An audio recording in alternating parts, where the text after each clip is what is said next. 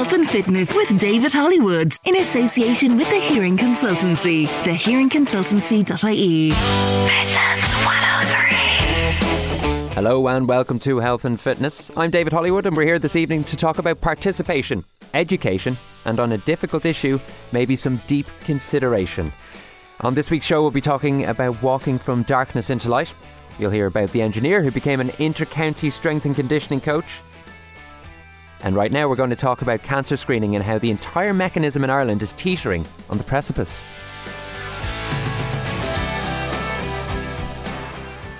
Hope you're enjoying your Friday evening. We're heading straight into the first story on health and fitness this week. I think we all know the case of Vicky Phelan, who received an inaccurate cervical cancer smear test result. She campaigned to find out what happened and won an apology off the state in 2018. Vicky continued to campaign and drive awareness about the issue around the state's CervicalCheck programme. She won a settlement of €2.5 million from the state, and after refusing to sign a non-disclosure form, she opened the door for many more women to claim against their inaccurate results. Now the National Screening Service and the HSE face a potentially astronomical bill, and public confidence in the systems on the floor. Can cancer screening in this country work again? How did it all come to this?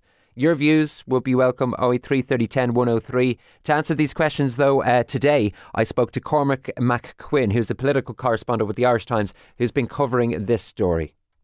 Your listeners will remember that in 2018, Limerick woman Vicky Phelan, who has very sadly since died of cervical cancer, was involved in a High Court case involving CervicalCheck, the cancer screening service. There was a settlement and an apology from Ms. Phelan, and it exposed, I suppose, wider issues within the cervical cancer screening programme. It quickly emerged that more than 200 women were affected in relation to smear tests carried out between 2008 and 2018. It's kind of a complicated issue, but it's worth explaining what went wrong. Screening services, the HSE and the National Screening Service would be very much insistent that there are no screening services that will 100% detect a cancer. It's an indicative thing. It will always require further tests. But what happened was it emerged that more than 220 women who later went on to get cervical cancer had abnormalities detected in a subsequent review of previous smear tests that they had carried out during that period, that 2008 to 2018 period, that these had not been detected at the time of the screening. And there are also issues with some of them not being told about the results of the internal CervicalCheck audit, which had revealed the errors in the reading of their smear tests. So that's the heart of the controversy surrounding CervicalCheck. But in the 5 years since then, there has been an escalation in the number of legal actions, compensation claims taken against CervicalCheck and the state for what went on. The earlier or just last month, the State Claims Agency, which deals with these kinds of cases, confirmed to me that it had received 384 claims related to CervicalCheck. Some 196 of them have been concluded, so that there may have been court settlements or court awards or discontinued claims among various reasons for why they'd been concluded. But 188 of the claims are still ongoing. And aside from that, there are also 8 ongoing claims related to the breast check screening service. So, there has been the guts of 400 claims made against the National Screening Service over the last 5 years, I guess. And that is at the heart of concern about the potential threat to the future of cancer screening services. Because there's kind of a few different reasons for this, and the reason it has come up in the last couple of months is that the new HSE Chief Executive, Bernard Gloucester, was warned about this issue in briefing papers that were prepared for him when he assumed the job there at the start of March. It was said to be one of the key challenges facing the National Screening Service, this legal environment, and that it risks the viability of current and future screening programs. One reason is it kind of undermines public confidence in the screening programs, and it's critical to achieve minimum uptake levels for screening programs so as they meet the aims and improve health outcomes for the population in general. Like you have to get a certain minimum threshold of people to go through the screening programs to actually get a benefit on the other end in terms of the indications that there may be a cancer there and that people can go on to get treatment. If those minimum thresholds aren't met, it calls into question the viability of continuing the program. Okay. The second tricky issue then is getting staff to work in screening services, the radiologists or the pathologists, in an environment where they risk getting sued for kind of work that's a high volume of work. It's perceived as a risky job, and doctors won't necessarily want to get involved if they're at risk of litigation in kind of a high pressure environment to get things right. And again, to remind you, it's impossible to give 100% guarantees that you've caught any abnormal readings in these tests. So it's a very very tricky job, and recruitment of staff then has been an issue as a result. So they're kind of the issues at the heart of the concerns over the future of the screening service as a result of the litigation that has arisen in recent years. You paint a very clear picture there of the numerous issues that are at play, and it's so dynamic. There's so many things involved here. Just to go back to the question of those who might not want to work within the screening services for fear of litigation, do you know, would they be personally liable if somebody took a claim against their smear results or their screening results? Is there a chance that a doctor or a nurse involved would be personally liable? As I understand it, it would be the labs where they work or on their insurance companies that would end up paying out any settlements. Okay. But it's still a stressful thing to be at the center of litigation. No, it's not an attractive job if that's what your working life is going to involve. You would be concerned for your reputation professionally. While they may not personally suffer financially for it, there are other reasons why they may not want to take up a job in an area where they risk litigation.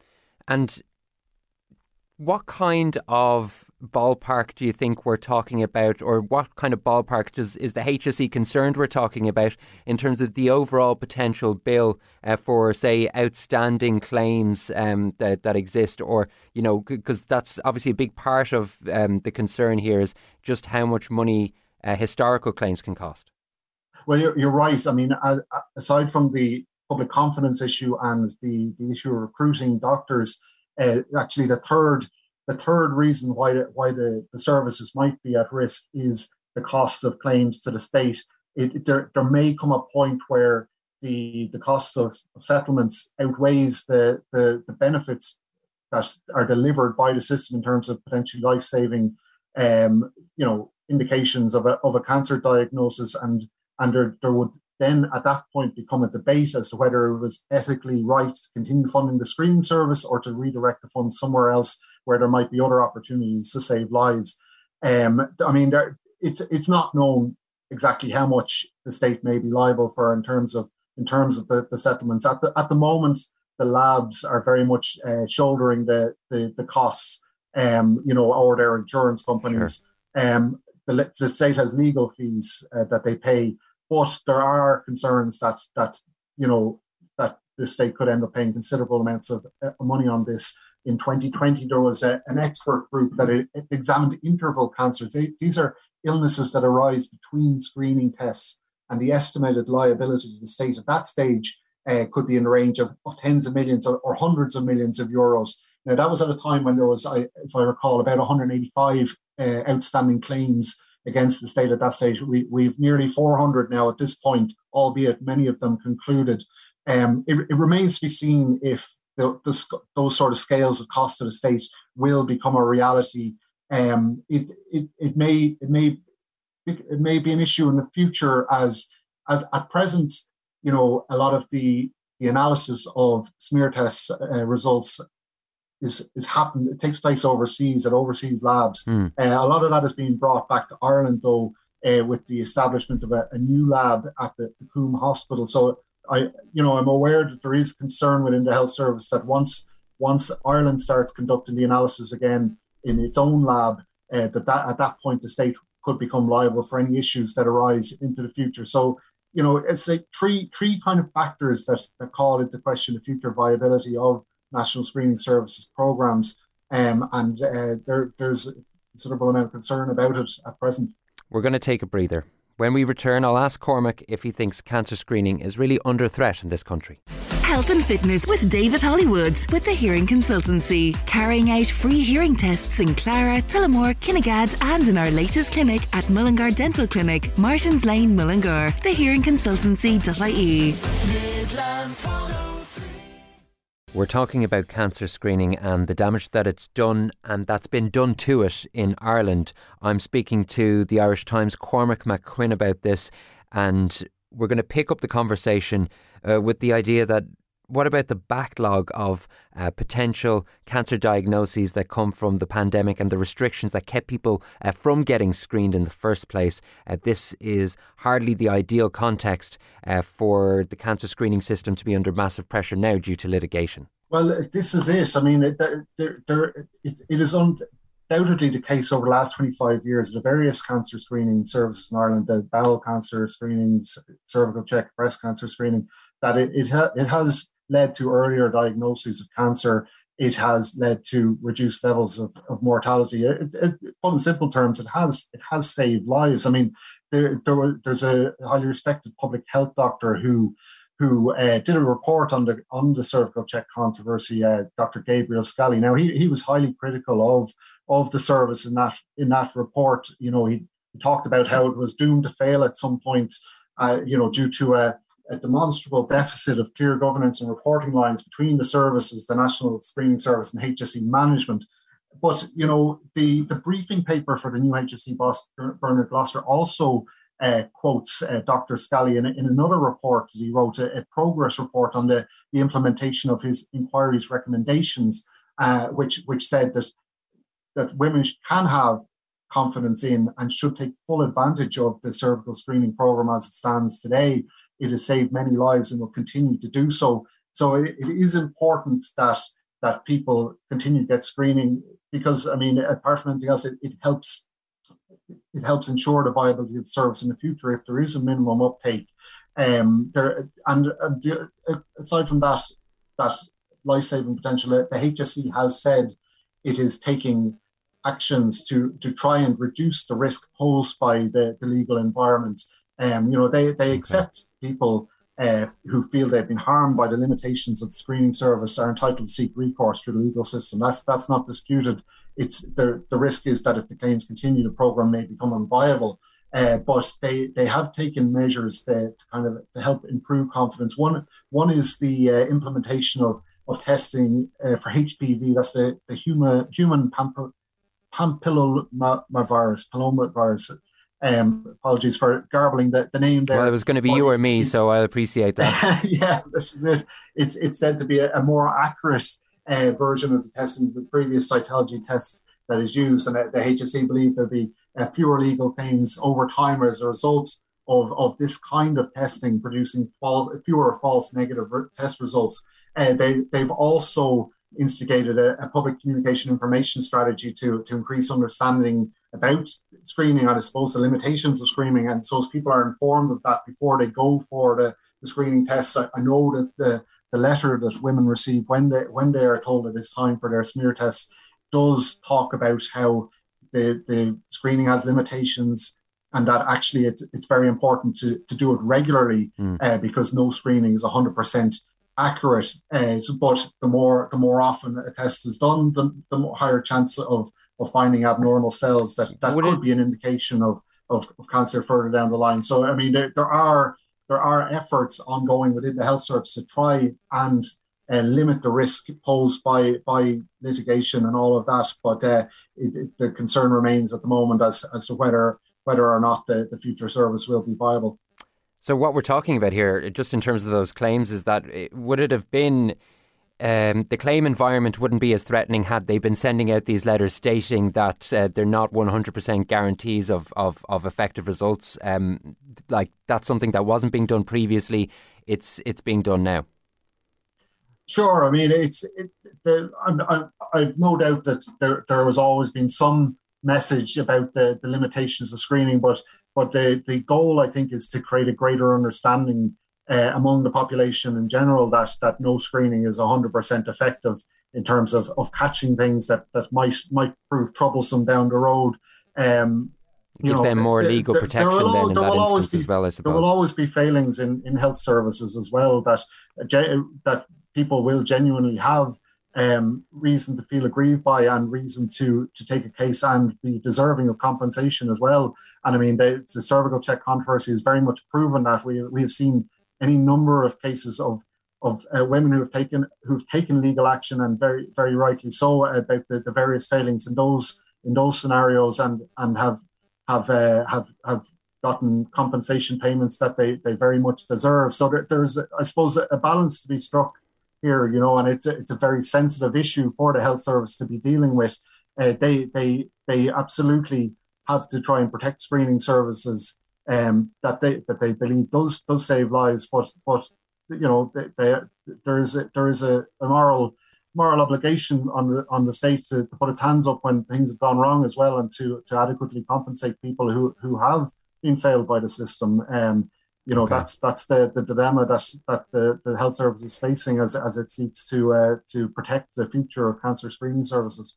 So as we finish our conversation here on health and fitness, Cormac, the bottom line as things stand is that the HSE's policy is going to be that cancer screening services will continue, and they're aiming to improve communication and around them and the delivery of them and the effectiveness of them. And the concern about the future of screening is both the uptake and the potential unknown financial damage that could still be coming down the tracks from historical claims.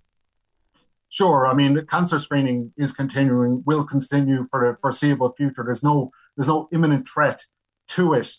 But what we have seen, the concerns about the litigation have arisen over the last 4 or 5 years. The level of concern is still to the extent that it was one of the things on the desk of the new HSE chief executive on the first day he started the job. One of the things that was flagged to him directly by health service officials, and from my investigations into the matter, it's a concern into the future as well. We will see how it plays out, the ultimate cost of the state, but yeah, the cancer screening services are going to continue, but there is that ongoing risk to their viability. It's been one of the most troubling and negative stories around health provision in Ireland for some time, and obviously it's not done yet, but as you say, hopefully the services will take this information on board from the last number of years and improve those services and ultimately improve health outcomes for people in the state. Cormac McQuinn, political correspondent with the Irish Times, I really appreciate you taking the time to talk to us this evening. Thanks, David. Next up this evening, we're going to hear from a man who engineers by day, trains elite hurlers in Westmeath by night. Health and Fitness with David Hollywood in association with the Hearing Consultancy. Experiencing hearing difficulties? Book your free hearing test at one of our clinics in Kinnegad, Mullingar or Tullamore and get impartial advice on hearing aids, ear protection, tinnitus help and more. thehearingconsultancy.ie. Midlands 103. Welcome back to Health and Fitness this Friday evening. Now we're going to change gear slightly and veer into a territory we've not really touched on since we started with this programme. We're going to the world of Gaelic games, but we're going by way of an engineer, which is maybe an unusual one. I'm very glad to say that we have the Westmeath hurlers strength and conditioning coach Vicky Phelan is on the line. He's also, as I said, an engineer. And Richie, I suppose we would love first and foremost to get the story behind your journey You hold two very different hands of work in your life. I suppose the question is, how did you get into such elite sport training ultimately from an educational background of engineering? Yeah, first of all, thanks for having me on, David. Yeah, look, I suppose I started out, I suppose, myself playing hurling at a very young age. Played all up to a couple of years ago. Almost fell into then a love of coaching as well. So I would have started coaching with the young team here in Ratnure. My own little man Ollie is playing there from about 5 years ago.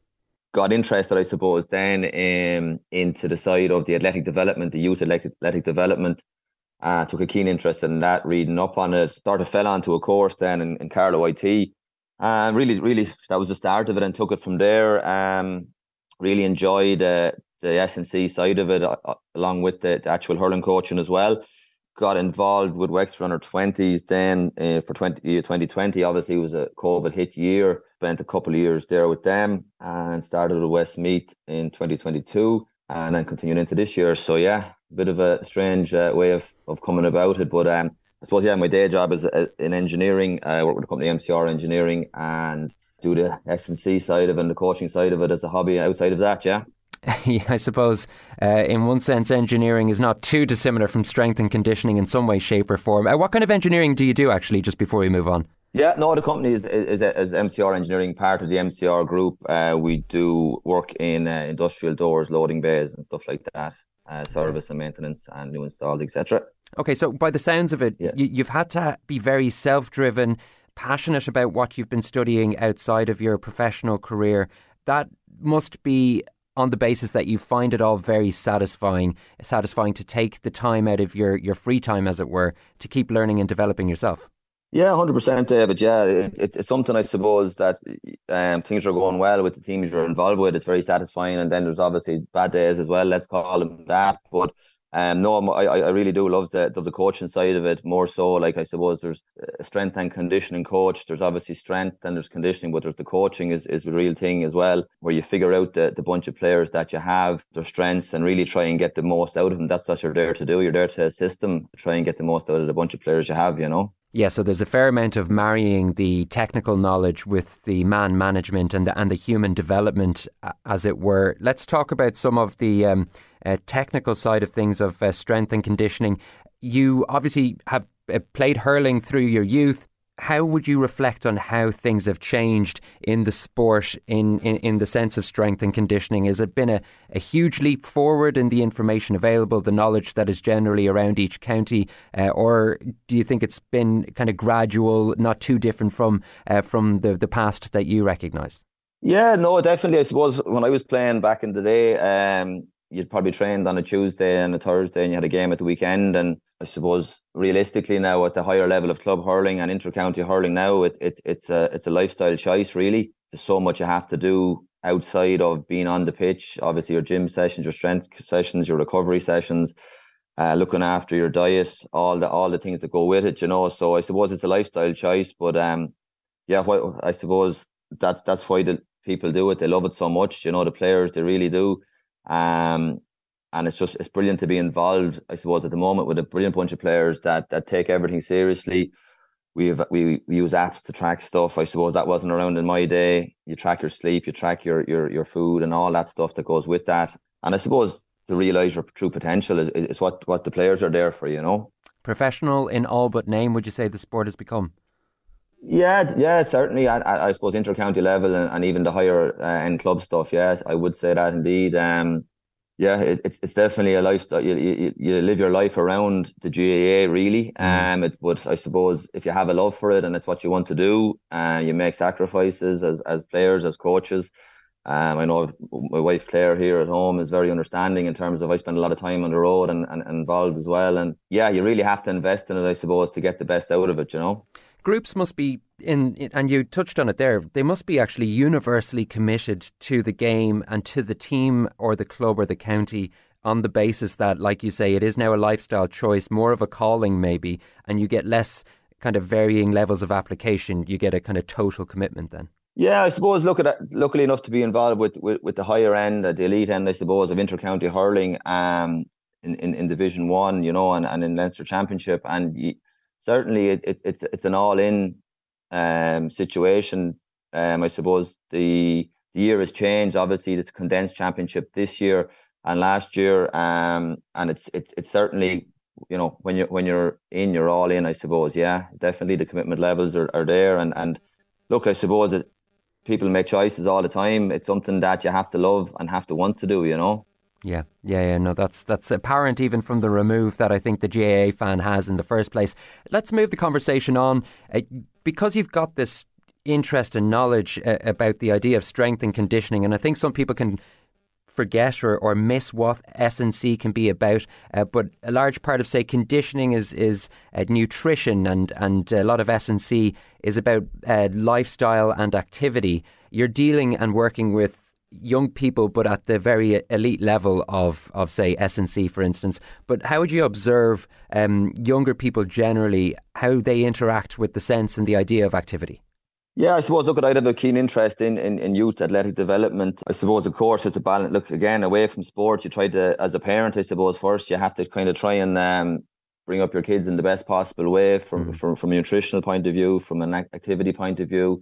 Probably going the opposite way, I suppose, in terms of you read a lot of stuff in the papers and on the subject about, you know, poor diets amongst kids and obesity and all that kind of stuff and too much screen time, etc. But I suppose, look, as parents, we have responsibility maybe to push that on, you know, in terms of, I suppose, monkey see, monkey do, you know, encourage the kids to get outside. We spoke previously before maybe we went on air about some stuff in terms of the supplement boom and that. And again, time and a place for that. And of course, it's a supplement. So you get most of your nutrition and you get most of your protein and stuff from a balanced diet, I would say. And then a supplement outside of that is if it's necessary at a time and a place. But I suppose, unfortunately for me, I see too much maybe young people in crowds at matches and stuff and they're not active at the match and cans of Monster and protein Mars bars and stuff like that. I suppose that's not the place or the time, you know.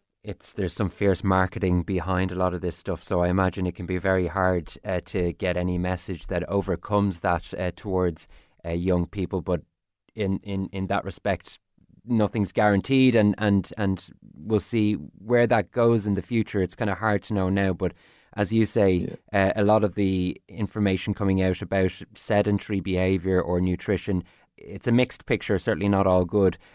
Now, as you say, you're involved with a great group at the moment who are hurling under Joe Fortune in the Westmeath Senior hurling setup. Let's have a chat about what it's like to work in the inter-county setup. Your brief as a strength and conditioning coach there, do you plot out the season from before the new year? Do you have to build up a certain level before the guys get onto the pitch? And where are you guys at the moment in terms of managing strength and conditioning at this stage in the season? And for those listening in, we're sort of just after the league, just at the start of the championship campaign. Yeah, look, I suppose I'm very fortunate to be involved with the Westmeath Senior hurling team first and foremost. I met Joe Fortune a couple of years back when he was involved in the back room with a team I was involved with in Wexford, and he invited me to come up and to get involved at senior inter-county level, and much appreciative of it. Yeah, I suppose in terms of the overall year, you spend a lot of time on the phone, a lot of time on the new Zoom meetings, the new way forward, I suppose, planning and plotting your season. I suppose, look, I'm involved with a very good management team as well, and we sit down together and we sit down before and after training and go through the next plan for the next week. But over the season, I suppose, yeah, we would have trained hard early in the year. A little bit different, maybe, I suppose, with Westmeath. We were kind of nearly aiming for championship type fitness early in January because we were up in Division 1 and our first goal was to stay in Division 1, I suppose. So we had to get I suppose, a little bit ahead of the rest maybe in terms of our fitness. We set out the plans, I suppose, and at the end of the day, the players, who are actually a great bunch of players to work with, they do the most of the hard work, I suppose, on the field, getting ready.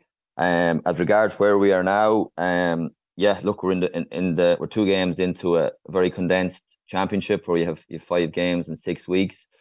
From a strength and conditioning point of view, I suppose our main focus now is maintenance, topping up on our strength, topping up on our power, but really injury prevention, maintenance, getting injured players back on the field. As I said, as we talked, there's 4 weeks left, I think, in the in the championship up to our last game of the round robin of the Leinster Championship. So what we focus on doing is having our best 15 available to start the games and as fit as possible now, after doing a lot of work, you know, in the pre-season and in the early part of the league as well. You touched on the fact that there's kind of a strategy to programming for a county, and as you say, in a way, the best strategy for Westmeath was to get to the peak fitness and strength levels through the league campaign. And also that might be a space and a place where other counties might not necessarily be doing the same thing. It ultimately panned out that you secured Division 1 status. So that must be satisfying from a strategic perspective to know that plan essentially paid off. Yeah, look, I suppose the plans don't always work out is the first thing. We're not all perfect in that. But look, we would have been very definite in our first goal of the year to stay in Division 1. Having been promoted last year from Division 2, and we had some good performances along the way as well, which is satisfying. Obviously, playing against the top teams as well. So, look, at when a plan comes off, I suppose, and when you're successful, it's very good. You have to take that as well with the other stuff as well. So, yeah, look, we're in the middle of the championship now, and this is the second plan, our second goal for the year. So we have to just keep going and keep driving on with that. I can tell you're reticent to give yourself a pat on the back because you're obviously so much committed into what's going on at the moment. And what's going on at the moment, finally, Richie, is the game against Galway tomorrow evening. What are the Galway hurlers going to bring to the game against your Westmeath side? Obviously, they bring a massive standard, but specifically, what's the challenge of taking on Henry Shefflin's Galway?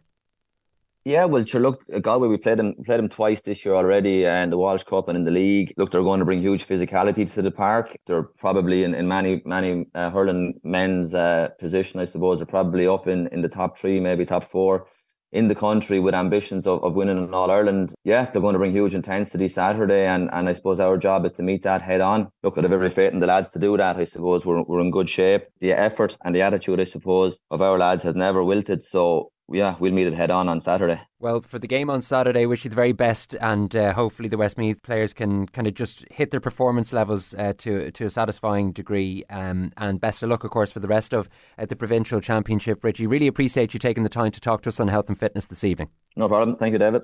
Richie Flynn there. Best of luck to the Westmeath hurlers. Throw in is 6 o'clock tomorrow evening against Galway. You get full live commentary here on Midlands 103. Jerry Russell will be on hand to talk you and call you through what will hopefully be a good evening for the Westmeath hurlers, although Galway serious opposition in that respect. We are heading over to Offaly next after we take a break. We're going to be walking from darkness into light. Health and Fitness with David Hollywood in association with the Hearing Consultancy. Carrying out free hearing tests in Clara, Tullamore, Kinnegad and in our latest clinic at Mullingar Dental Clinic, Martins Lane, Mullingar. thehearingconsultancy.ie. Midlands 103. Welcome back to Health and Fitness. Next, we're going to be looking at Darkness into Light. Remember, you can get this show on podcast if you've only caught a bit of it, a glimpse of it, or indeed you know you're not going to be around next Friday. You can get it on Spotify. I recently discovered. You can get it where you typically get your apps, and you can get it on midlands103.com, where we podcast just about everything that happens in this radio station.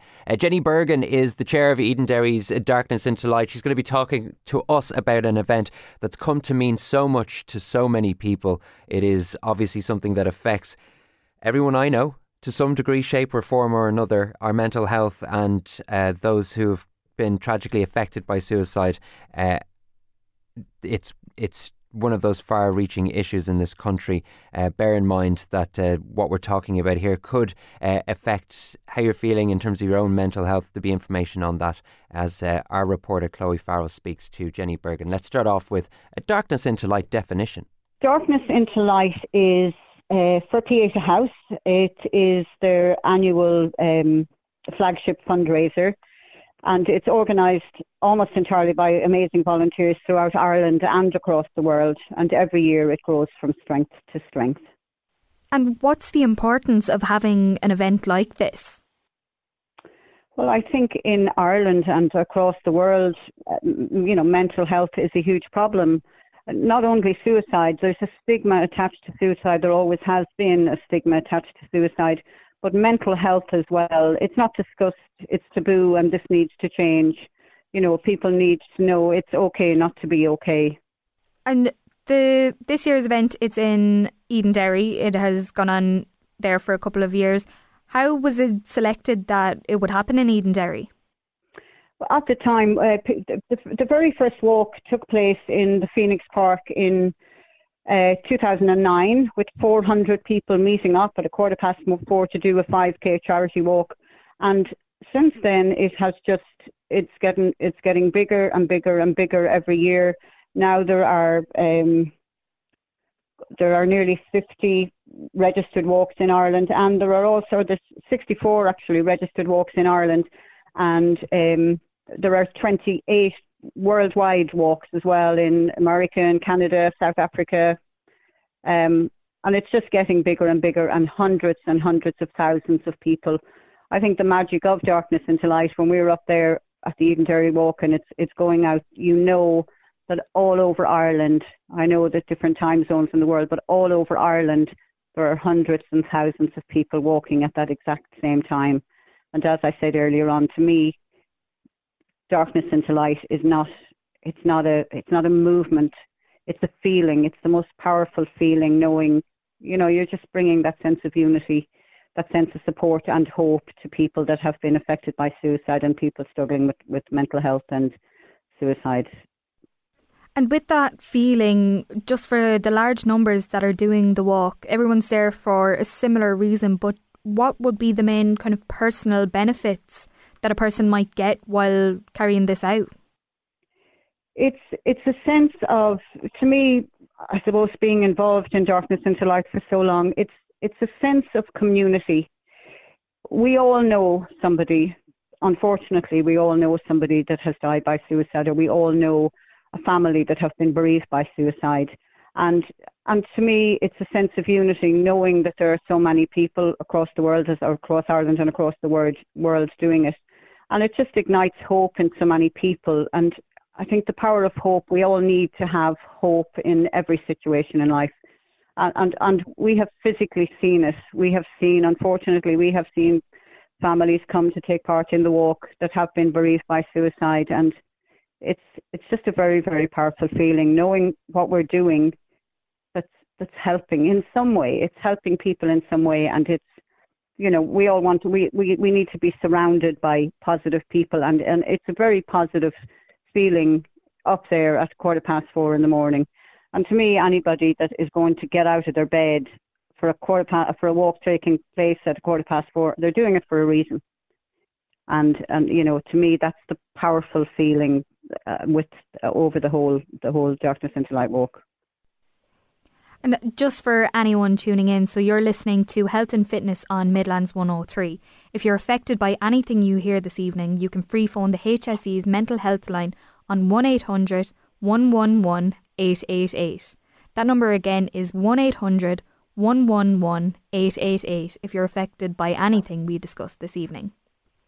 So just to move on a little bit from Darkness into Light itself, for doing a stroll, whether it be early morning or the length of 5 kilometres or just any kind of a walk, what do you feel the mental and physical benefits could be to this rather than kind of strenuous exercise? Well, for anybody that, you know, gets up and decides to go out for a walk, you know, you're doing it for yourself. I think it's, you know, apart from the health aspect of it, the physical health aspect of going for a walk, the mental effect of going for a walk, that you're doing something for yourself, and the fresh air and, you know, all of your surroundings, it's a very positive thing. And you know, the walk, again, it's at 4:15 in the morning, but you've people probably coming to do that walk that are not putting on their trainers every evening and going for walks. They're coming to be part of this movement. And for people who don't necessarily, as you said, put on their running shoes every day, is there kind of a nice social aspect with Darkness into Light as well? Yeah, because the walk goes out at 4:15, but we would have people starting to congregate maybe from 3 o'clock onwards. And I think it's just it's dark, there's candles lit.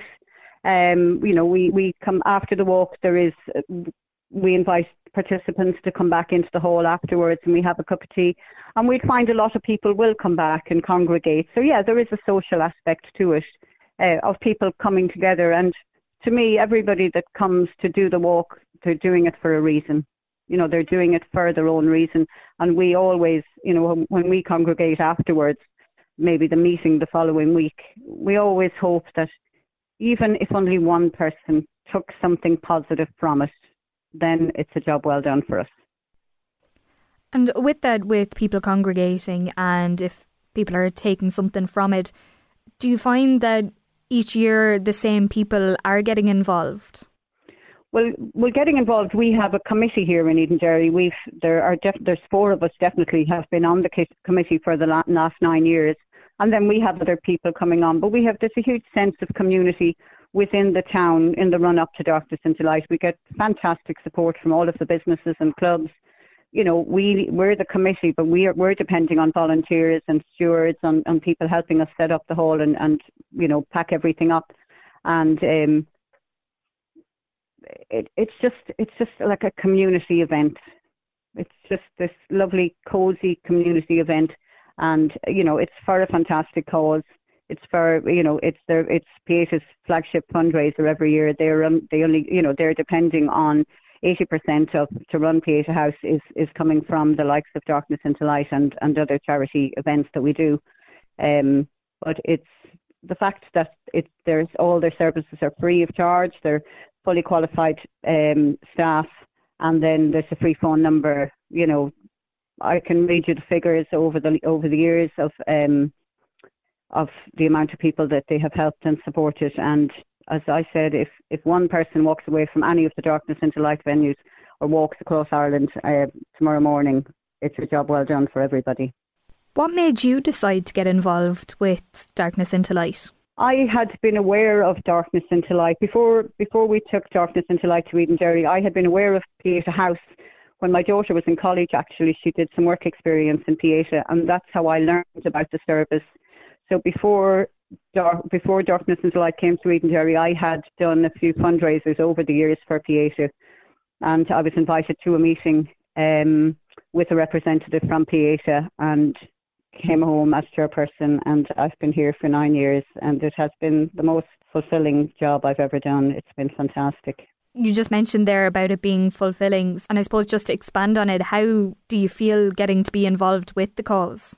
It's fantastic because I've seen the change, I've seen the improvement since we became involved, you know, since Edenderry came on board 9 years ago. I've seen it increasing every year.